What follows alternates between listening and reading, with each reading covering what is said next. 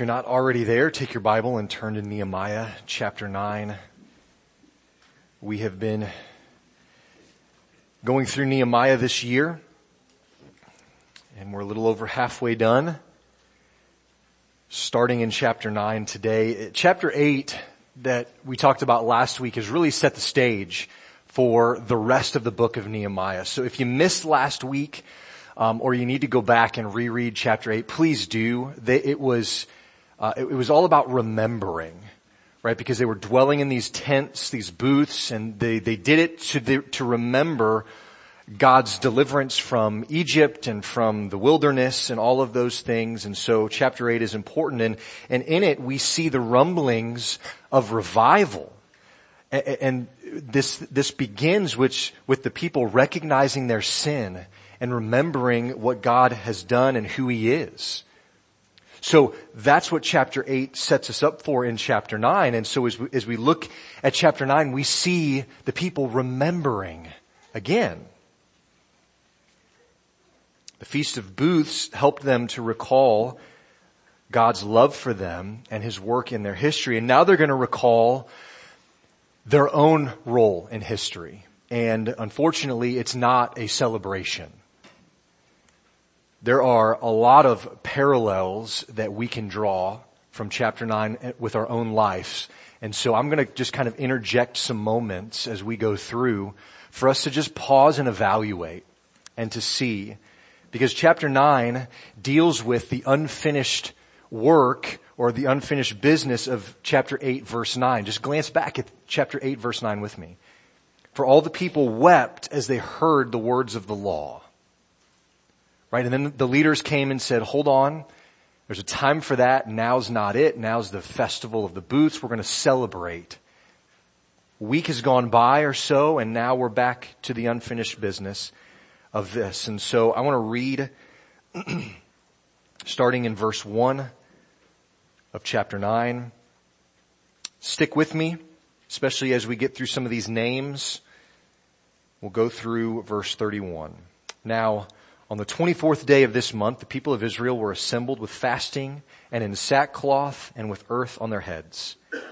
And the Israelites separated themselves from all foreigners and stood and confessed their sins and the iniquities of their fathers. And they stood up in their place and read from the book of the law of the Lord their God for a quarter of the day. For another quarter of it they made confession and worshiped the Lord their God. On the stairs of the Levites stood Jeshua, Bani, Kadmiel, Shabane, Bunni, Sherebiah, Bani again, a different one, and Shanani, and they cried with a loud voice to the Lord their God. Then the Levites, Jeshua, Kadmiel, Bani, Heshabneiah, boy, I'm really butchering these, I'm sorry, Sherebiah, Hodiah, Shebaniah, and Pethahiah, those are a little easier, said, stand up and bless the Lord your God from everlasting to everlasting. Blessed be your glorious name, which is exalted above all blessing and praise. Verse 6, you are the Lord, you alone. You've made heaven, the heaven of heavens, with all their hosts, the earth and all that's on it, the seas and all that is in them. And you preserve all of them, and the host of heaven worships you. You are the Lord, the God who chose Abram and brought him out of Ur of the Chaldeans and gave him the name Abraham. You found his heart faithful before you and made with him the covenant to give his offspring the land of the Canaanite, the Hittite, the Amorite, the Perizzite, the Jebusite, and the Girgashite. And you have kept your promise, for you are righteous. And you saw the affliction of our fathers in Egypt and heard their cry at the Red Sea and performed signs and wonders against Pharaoh and all his servants and all the people of his land. For you knew that they acted arrogantly against our fathers, and you made a name for yourself as it is to this day. And you divided the sea before them, so that they went through the midst of the sea on dry land, and you cast their pursuers into the depths as a stone into mighty waters. By a pillar of cloud you led them in the day, and by a pillar of fire in the night to light for them the way in which they should go. You came down on Mount Sinai and spoke with them from heaven and gave them right rules and true laws, good statutes and commandments, and statutes and a law, statutes and commandments, verse 14. And you made known to them your holy Sabbath and commanded them commandments and statutes and a law by Moses your servant. You gave them bread from heaven for their hunger and brought water for them out of the rock for their thirst. And you told them to go in to possess the land that you had sworn to give them. Verse 16. But they and our fathers acted presumptuously and stiffened their neck and did not obey your commandments. They refused to obey and were not mindful of the wonders that you performed among them. But they stiffened their neck and appointed a leader to return to their slavery in Egypt. But you are a God, ready to forgive, gracious and merciful, slow to anger and abounding in steadfast love, and did not forsake them. Even when they had made for themselves a golden calf and said, "This is your God who brought you up out of Egypt," and committed great blasphemies, you in your great mercies did not forsake them in the wilderness. The pillar of cloud to lead them in the way did not depart from them by day, nor the pillar of fire by night to light for them the way by which they should go. You gave your good spirit to instruct them and did not withhold your manna from their mouth and gave them water for their thirst. 40 years you sustained them in the wilderness and they lacked nothing. Their clothes did not wear out and their feet did not swell. And you gave them kingdoms and peoples and allotted to them every corner. So they took possession of the land of Sihon, king of Heshbon, and the land of Og, king of Bashan. You multiplied their children as the stars of heaven, and you brought them into the land that you had told their fathers to enter and possess. So the descendants went in and possessed the land, and you subdued before them the inhabitants of the land, the Canaanites, and gave them into their hand, with their kings and the peoples of the land, that they might do with them as they would. Verse 25. And they captured fortified cities and a rich land and took possession of houses full of good things, cisterns already hewn, vineyards, olive orchards, and fruit trees in abundance. So they ate and were filled, became fat and delighted themselves in your great goodness. Nevertheless, they were disobedient and rebelled against you and cast your law behind their back, killed your prophets who had warned them in order to turn them back to you, and they committed great blasphemies. Therefore you gave them into the hand of their enemies, who made them suffer. And in the time of their suffering they cried out to you, and you heard from heaven, and according to your great mercies you gave them saviors, who saved them from the hand of their enemies.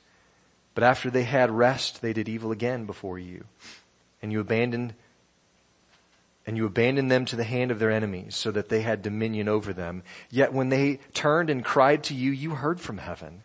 And many times you delivered them according to your mercies. And you warned them in order to turn them back to your law. Yet they acted presumptuously and did not obey your commandments, but sinned against your rules, which if a person does them, he shall live by them. And they turned a stubborn shoulder and stiffened their neck and would not obey. Many years you bore with them and warned them by your Spirit through your prophets. Yet they would not give ear. Therefore you gave them into the hand of the peoples of the lands. Nevertheless, in your great mercies, you did not make an end of them or forsake them, for you are gracious and merciful God. Would you pray with me? Lord, as we take moments this morning to consider the history of your people, I don't think it's lost on us how similar our stories can be.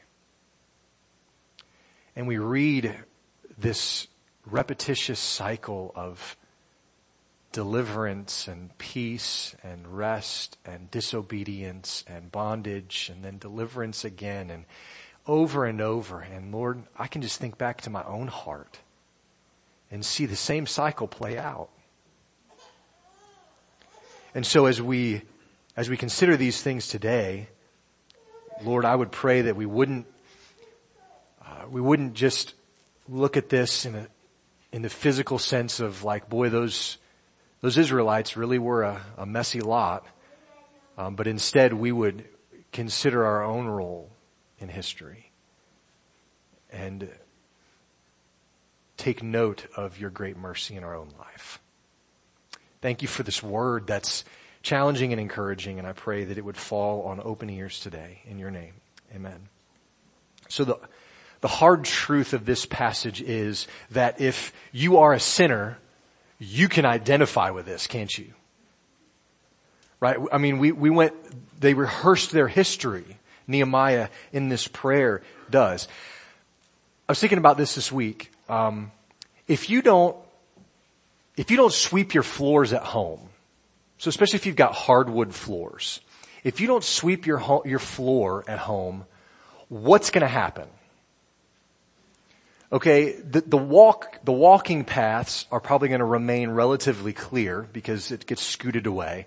But along the edges of the room, like along the baseboard and stuff, so I see some of you smiling like you know what I'm talking about. There begins to be a collection. You know what I mean? Like not an intentional one, but the dust bunnies and the dirt and the crumbs of food from kids that don't eat where they're supposed to. And all of these things get scooted up against the edges of the wall, and it's just full of debris, and it accumulates there. And if you don't clean it, it can be a problem. I think just about laundry or dishes. If you don't do laundry for a week, what collects in the closets? Mounds of clothes. Like, I didn't know we had that many clothes. Same with dishes. If you left your dishes and didn't wash one for a week, I mean, you're going to be eating over the trash can a lot probably, but it's just going to be a pile. It's going to be a mess. Nobody likes that. Now, if there's one thing that my wife has taught me, and it's taken years for her to teach me this, it's a good truth. It's that if you just clean up a little bit at a time as you go, your floors don't look like a racetrack, right, with all the pieces of rubber around the edges. You can keep it relatively clean. Same with the dishes, same with laundry. You just do a little bit at a time. Now, Nehemiah doesn't deal with those, with dishes and laundry and dust and that sort of thing. It deals with the accumulation of sin over the years. It's detailed. It's not just detailed, but it's this admonition of the history of disobedience by their people, by their forefathers, by them. Now zoom back out with me for just a moment in the book of Nehemiah. So Nehemiah, Jason's talked with the kids about this each week. Nehemiah, really the first 6 chapters kind of deal with the wall and some of the drama surrounding that, with chapter 5 in there kind of as a hey, love one another kind of a thing. Chapter 7 is that genealogy. Who is true Israel? Their names are on the list. It's them. They're really supposed to be here. Chapter 8 was the instruction of the importance of knowing and being shaped by God's word. Chapter 9 today reflects on personal sin, reflects on corporate sin and God's answer for it. And then chapter 10 in the future, in a couple of weeks, is going to talk about and review the covenant that the people are going to make at the end of this as part of the revival that is sweeping into Jerusalem. The people are going to make a covenant with God, and they're going to sign their name. When you bought a house, you signed your name because you were responsible for keeping up with your payments. And the people of God are going to sign their name because they're going to be held responsible. That's chapter 10. So chapter 7, 8, 9, 10, 11, 12 even, we could probably lump together as this idea of a covenant renewal, because the people there are focused on the Word of God, the law that's being read, and also what they're supposed to do concerning that law. Now, if you look at verse 1, you see some phrases that are probably common in Scripture, but not in 2023. So, chapter 9, verse 1, after the celebration, they were all assembled together with fasting. That's sort of common.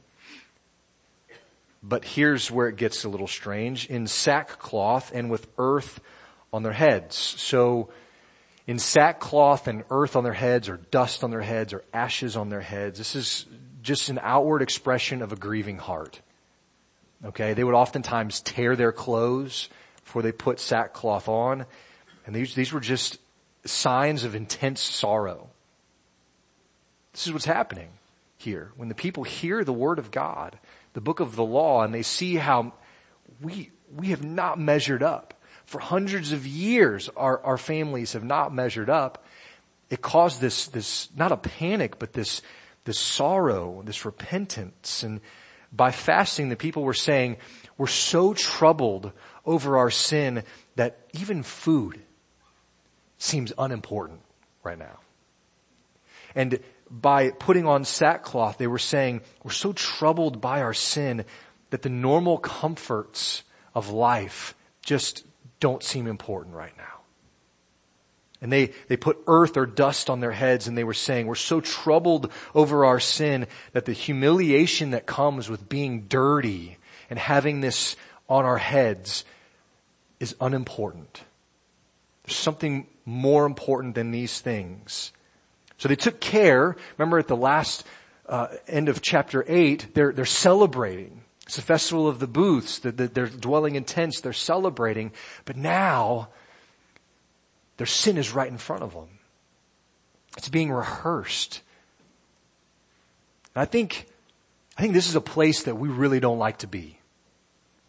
If we just pause and just self-reflect for a moment, most of the time, and you can see this played out in your own life, but you can see it played out in just about every movie that ever made.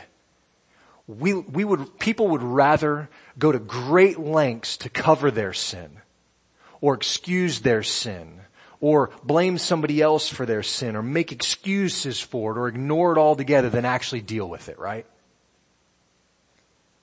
But there comes a day when every person has to face their sin head on.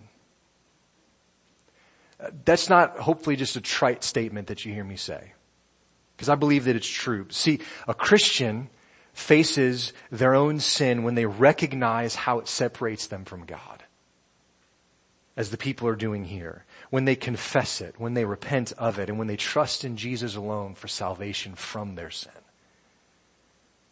Those without Christ will face their sin the moment they breathe their last. And the moment that they're standing before the throne of God in judgment, where the accumulation of their sin will fall on them and bring the wrath of God. And so I think this is a true statement. I think it's certain. Every person will face their sin in this life or in the one to come. You will face your sin. You can't ignore it. You can't hide it forever. And the people that face it head on are here in chapter 9 with outward expressions of their inward lament, with fasting and sackcloth and ashes. This was a big deal. And verse 2 tells us that all those who were identified in chapter 7, right, the genealogy, that they separated themselves from everybody else to make things right before God. And they do some really important things in this process. You can just see them in verse 2 and 3. Number 1, they confess their sins. This is true of us. Number 2, they confess the sins of their fathers. Number 3, they read the word of God. Number 4, they worship the Lord. And I want to point out how Yahweh is described as the Lord their God.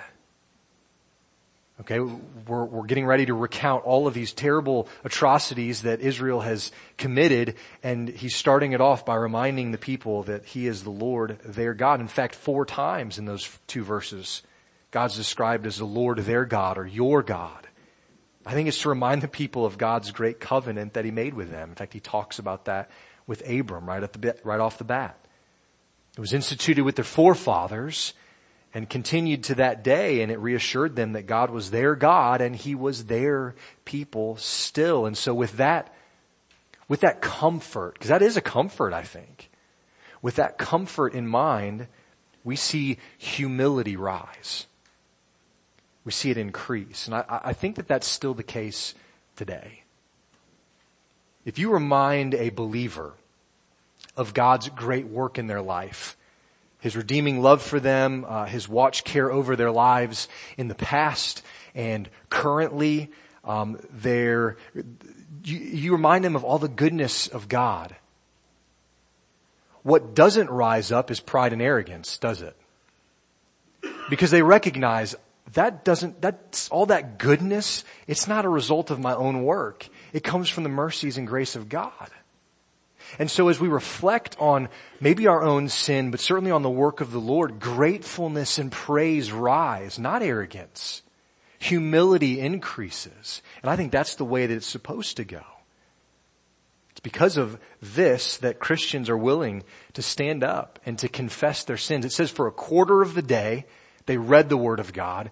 And then for a quarter of the day, what did they do?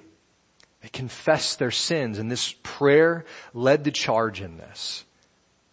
Christians will only confess their sins and repent because of the work that God has done in their life and in their heart. And the people of God in Jerusalem do this, but they also confess the sins of their fathers. And I think that's important that he points out here, because especially for the Jews, they really venerated, almost idolized the fathers. So Abraham, Isaac, Jacob, Moses, Noah, Adam, these guys, so they were almost lifted up in this great way. And here in this prayer, these guys they're not taken down a notch, but it's just admitted they messed up too. Not only have we missed the mark, but our forefathers, who we regard as some of the most godly people, they missed the mark too. And yet, these were God's people. He dearly loved them, but they had plenty of reason to repent still, didn't they? And I think this is true for Christians today. Repentance isn't something that you just do once the moment that you're saved, but something that continues increasing as you grow closer to Jesus. You continue to repent. In fact, the distance between sin and repentance should be getting shorter and shorter, right? As we grow closer and closer to Jesus. Charles Spurgeon says this: repentance grows as faith grows. Do not make any mistake about it. Repentance is not a thing of days and weeks, a temporary penance to be got over as fast as possible. No, it's the grace of a lifetime, like faith itself. Repentance is the inseparable companion of faith. They go together. This act of humility here in chapter 9 and repentance, it comes just days after celebrating God's provision and faithfulness and goodness. But I think that's kind of also a natural progression of Christians, isn't it? I think these negative and positive cycles play in. I mentioned this last week. I mentioned that if you are not in a habit of reading God's Word regularly, you don't realize how much you need it, and then it puts you even further out of the practice, and it's this negative cycle that just keeps getting worse. But the positive is also true. The more you read the Word of God, the more you recognize you need it and love it as a Christian, and the more you want to read it, and so that positive cycle then begins and continues. And I think that the same thing can kind of be said here. This is another instance of it. You hear God's Word, like the people did, and then you repent because of the Spirit's conviction in your heart. The Spirit is saying, yes, you've messed up here. The people heard the Word of God, and then they repented and confessed their sins. And then you celebrate God for who He is, what He's done for you, and your heart is filled with gladness, thankfulness, celebration. But in being reminded of God's goodness, we're then also, again, reminded of our own falling short of His faithfulness. And then that cycle of praise kind of continues going. And this is what we see here. And as Jason aptly reminded us today, revival begins with the Bible. Is that how you said it? This is what is happening here. A sure first step of revival is being broken over your sin.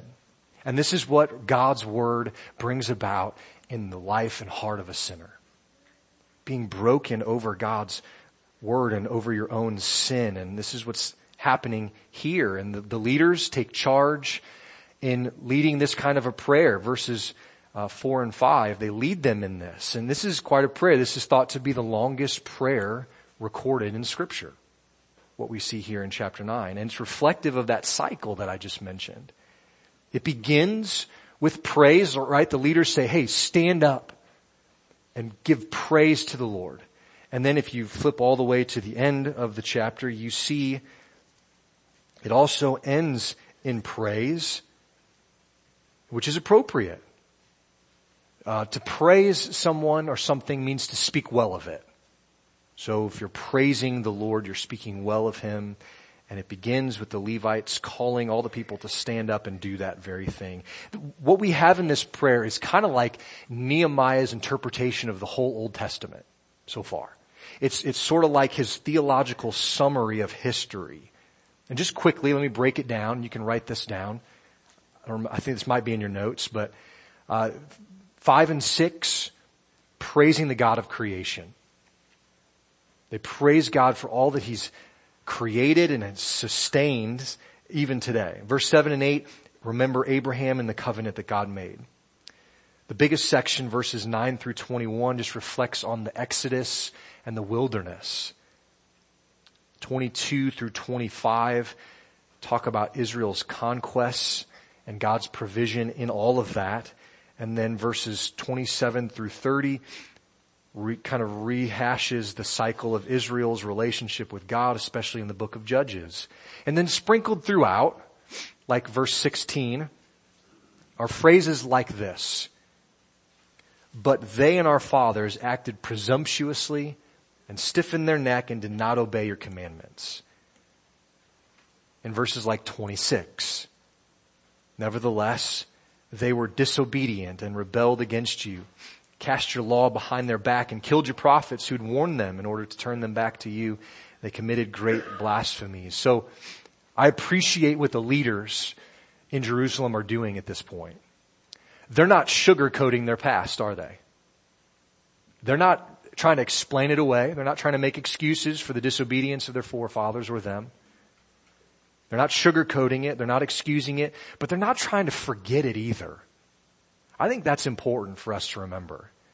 There are parts of our own history, our own stories, that if we're real honest, we would probably just like to forget all about, right?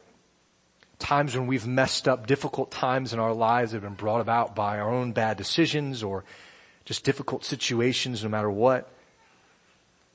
We maybe don't celebrate those moments when we're recounting our history, but we shouldn't forget them either.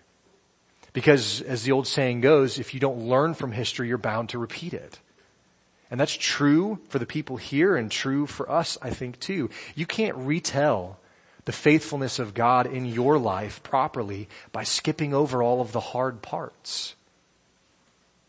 Nehemiah and the leaders of Israel lead the people in remembering their sin, recognizing it for what it is, rebellion, and then calling them back to the mercies and patience of God. And I don't intend to beat a dead horse here, but you just can't get past the stark comparison between the description of the people and the description of God. And so on your notes, there's a couple of boxes that I left blank for you just to jot some of these down. I want to just mention them because that's what this prayer is about. It's this comparison and contrast.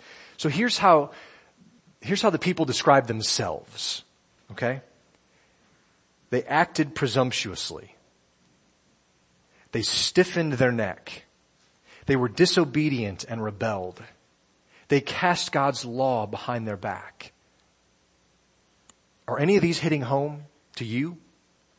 Maybe not this next one. They killed God's prophets.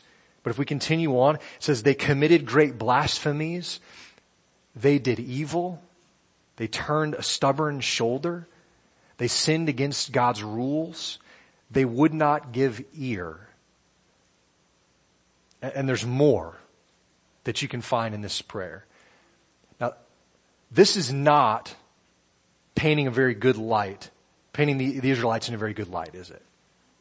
This is not trying to forget their past or shove it down or explain it away. This is full recognition. This is what we need to do when we confess our sin, brothers and sisters. It's not Lord, I'll open this area of my heart to let you deal with that, but I'm going to keep this back because I need it. This is a full confession. This is almost bullet point by bullet point of all the things that the people had failed in. And it reveals their character, doesn't it? Now look at how God is described. They say, you have kept your promise. You are righteous.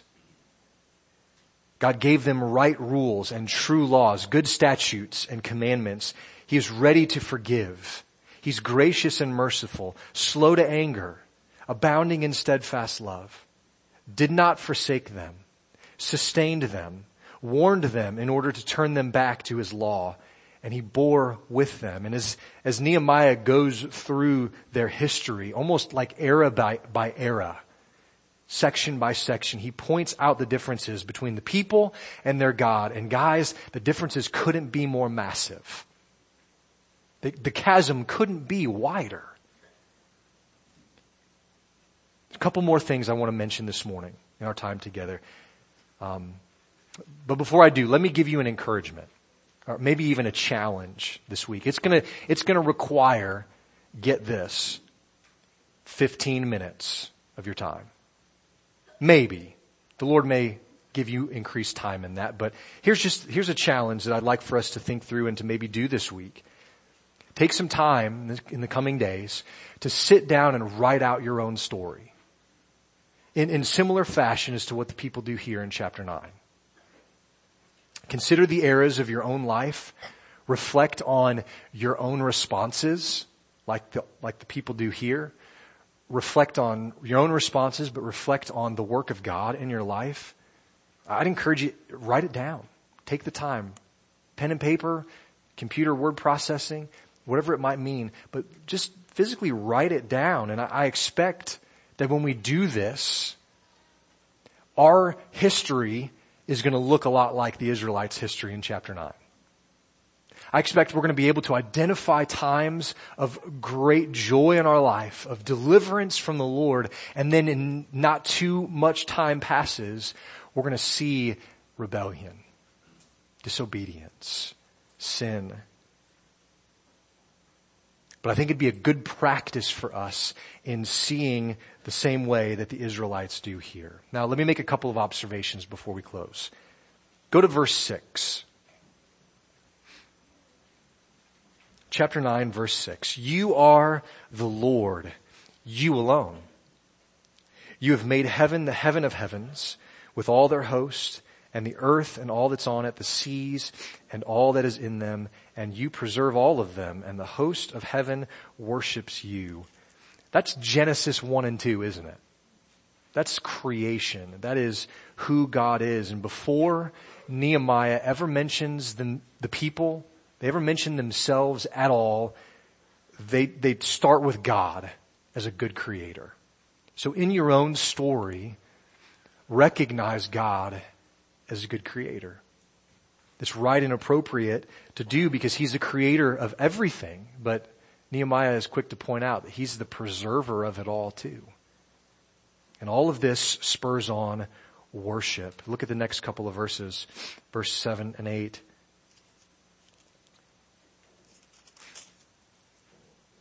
You are the Lord, the God who chose Abram and brought him out of Ur of the Chaldeans and gave him the name Abraham. You found his heart faithful before you and made with him the covenant to give to his offspring the land of the Canaanite, the Hittite, the Amorite, the Perizzite, the Jebusite, and the Girgashite. And you have kept your promises, for you are righteous.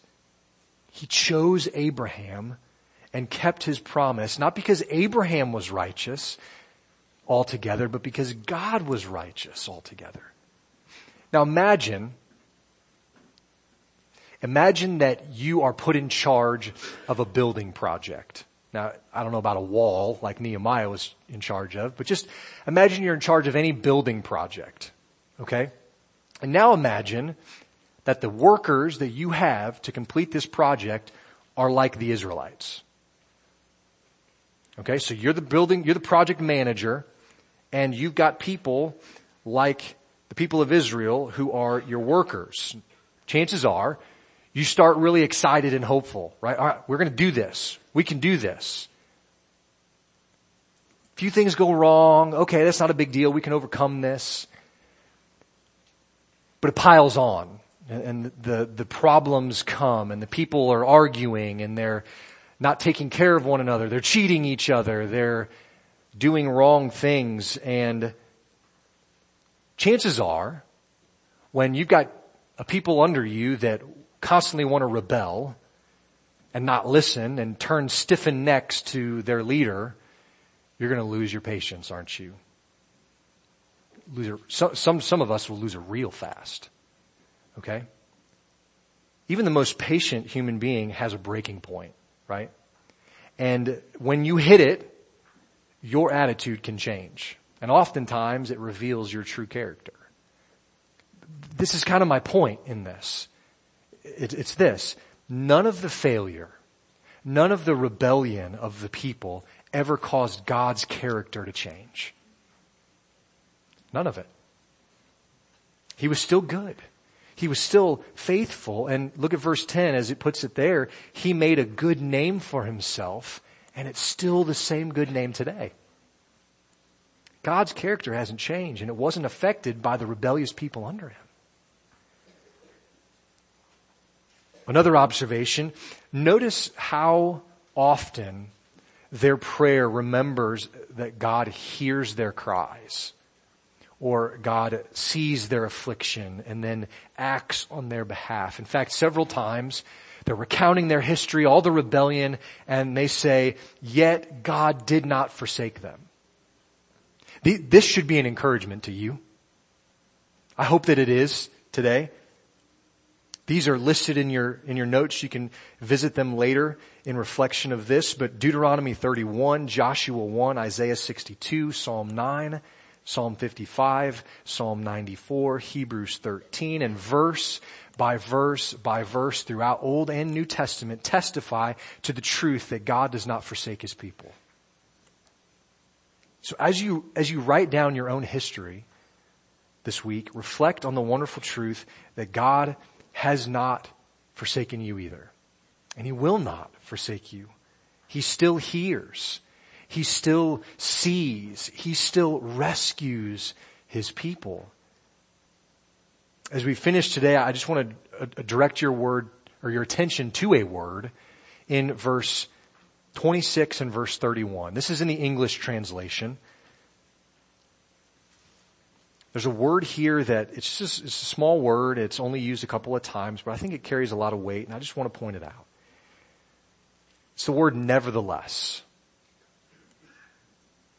It's usually used to contrast two things, kind of like saying, well, in spite of that, nevertheless, and then it goes on to kind of pose the contrasting statement or argument. But notice how it works in verse 26. Nevertheless, they were disobedient and rebelled against you and cast your law behind their backs and killed your prophets. Nevertheless. So that's the contrasting statement. What came before it? That's contrasting against it. Look at verses 20 and 21. You gave your good spirit to them and did not withhold manna from their mouth and gave them water for their thirst. Verse 21, 40 years you sustained them in the wilderness and they lacked nothing. Their clothes didn't even wear out. Their feet didn't swell after 40 years of walking. Look at verse 23. You multiplied their children as the stars of heaven and you brought them into the land that you had told their fathers to enter and possess. And then verse 26 comes and hits us with this nevertheless, and it cuts a little bit deeper, doesn't it? God's blessed you with all of these gifts and these good things. Nevertheless, you rebelled. You turned away. You stiffened your neck against this good God. In spite of all the good and gracious things that he brought. They complained. They stiffen their necks. Nevertheless, that word here kind of brings this sense of guilt, of regret, maybe even of embarrassment to them. But the point was, and the hope was, that it would bring about repentance. And thankfully, it's not the last use of the word in our text for today. Look at verse 30. Verse 30 is speaking to God, acknowledging the sins of those who came before them. And they're saying, many years you bore with them and warned them by your Spirit through your prophets, yet they would not give ear. Therefore you gave them into the hand of the peoples of the land. Guys, there are real life consequences for that kind of disobedience. And you can easily see how Israel's history is just littered with them. A couple of different times in this prayer they say, God gave us over. God gave them over to the people to rule over them. So this is just a reminder, don't take the discipline of the Lord in your own life lightly. There's still real consequences to pay. And yet, verse 31 kind of enters the chat here and uses that word again. Nevertheless, in your great mercies, you did not make an end of them. You did not forsake them, for you are a gracious and merciful God. This is the redeeming nature of the character of God. His people are to be God's own possession, right? The ones that He's called by name, people by which His glory is to be made known to the nations. So God's got a vested interest in these people. And He's going to bring them where they ought to be, and sometimes He uses difficult situations to get them there, right? Does that also ring a bell in our own lives? Nevertheless, He is a gracious and merciful God. And these words are the same in verse 26 and in verse 31, but I like to think of the one in 31 as a little bit bigger. Yet nevertheless, in verse 26, God's done all of these things and you've sinned. But in verse 31, it almost trumps everything else. Nevertheless, God is merciful and gracious. Now, this doesn't mean that He ignores sin, right? We just want to be clear. This doesn't mean that He turns a blind eye to rebellion. It doesn't also mean that He just sweeps sin under the rug. He doesn't do those kinds of things, because then He wouldn't be just. Now, way back when God renewed the covenant with Moses on Mount Sinai, the Lord passed before Moses and declared something about Himself that is demonstrated in our prayer here in Nehemiah chapter 9. You can jot this down. Exodus 34, 6 and 7. This is what the Lord says to Moses that He demonstrates in this prayer. He says, the Lord, a God merciful and gracious, slow to anger and abounding in steadfast love and faithfulness, keeping steadfast love for thousands, forgiving iniquity and transgression of sin, but who will by no means clear the guilty. This is who God is, just and merciful. And you think about that. Think about a God who is merciful, who forgives sin, but also a God who is just. Those two things are never in conflict with one another in God. How can that be? How is that possible? If we looked at a judge today who lets a guilty person go free, we would say that they're a bad judge. And yet God is not that way. So how can they never be at conflict? How can His mercy and His justice never be at conflict with one another? It's a person. Jesus Christ. That's how. Last thing, turn to 1 Timothy. This is how. 1 Timothy chapter 1.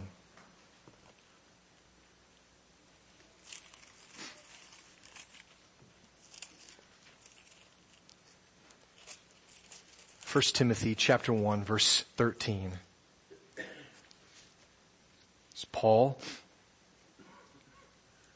saying, though formerly I was a blasphemer, persecutor, an insolent opponent, but I received mercy because I acted ignorantly in unbelief, and the grace of our Lord overflowed for me with the faith and love that are in Christ Jesus.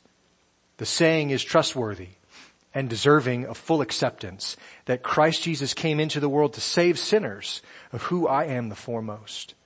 But I received mercy for this reason, that in me, as the foremost, Jesus Christ might display his perfect patience as an example to those who were to believe in him for eternal life. God's justice and mercy are never in conflict with one another because of Christ. Because right now, God is still not dealing with us according to how our sins deserve. That's what he says in Psalm chapter 103. But instead, how's he dealing with us? According to his great patience. And he's only able to be patient with the sinner because of Christ. In Christ, your story, like Paul's, it tells the bigger story of divine patience and divine mercy. And God was patient with you as you wandered away from him, scorning his son, treasuring the things of this world, scarcely giving him or his gospel even a thought. God was patient with you. God is patient with you even now as you daily find need for forgiveness and grace.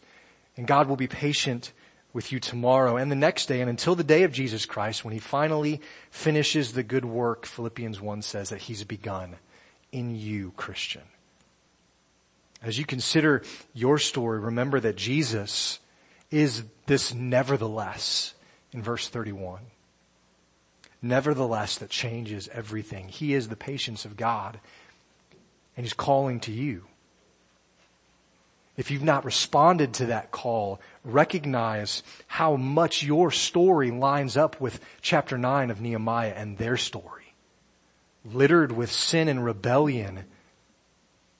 But recognize too that God is patient, enduring with you now, even still. But it may not always be that way. And so the call today is to respond. Not just listen and say, hey, that's great news, but now to respond to the news.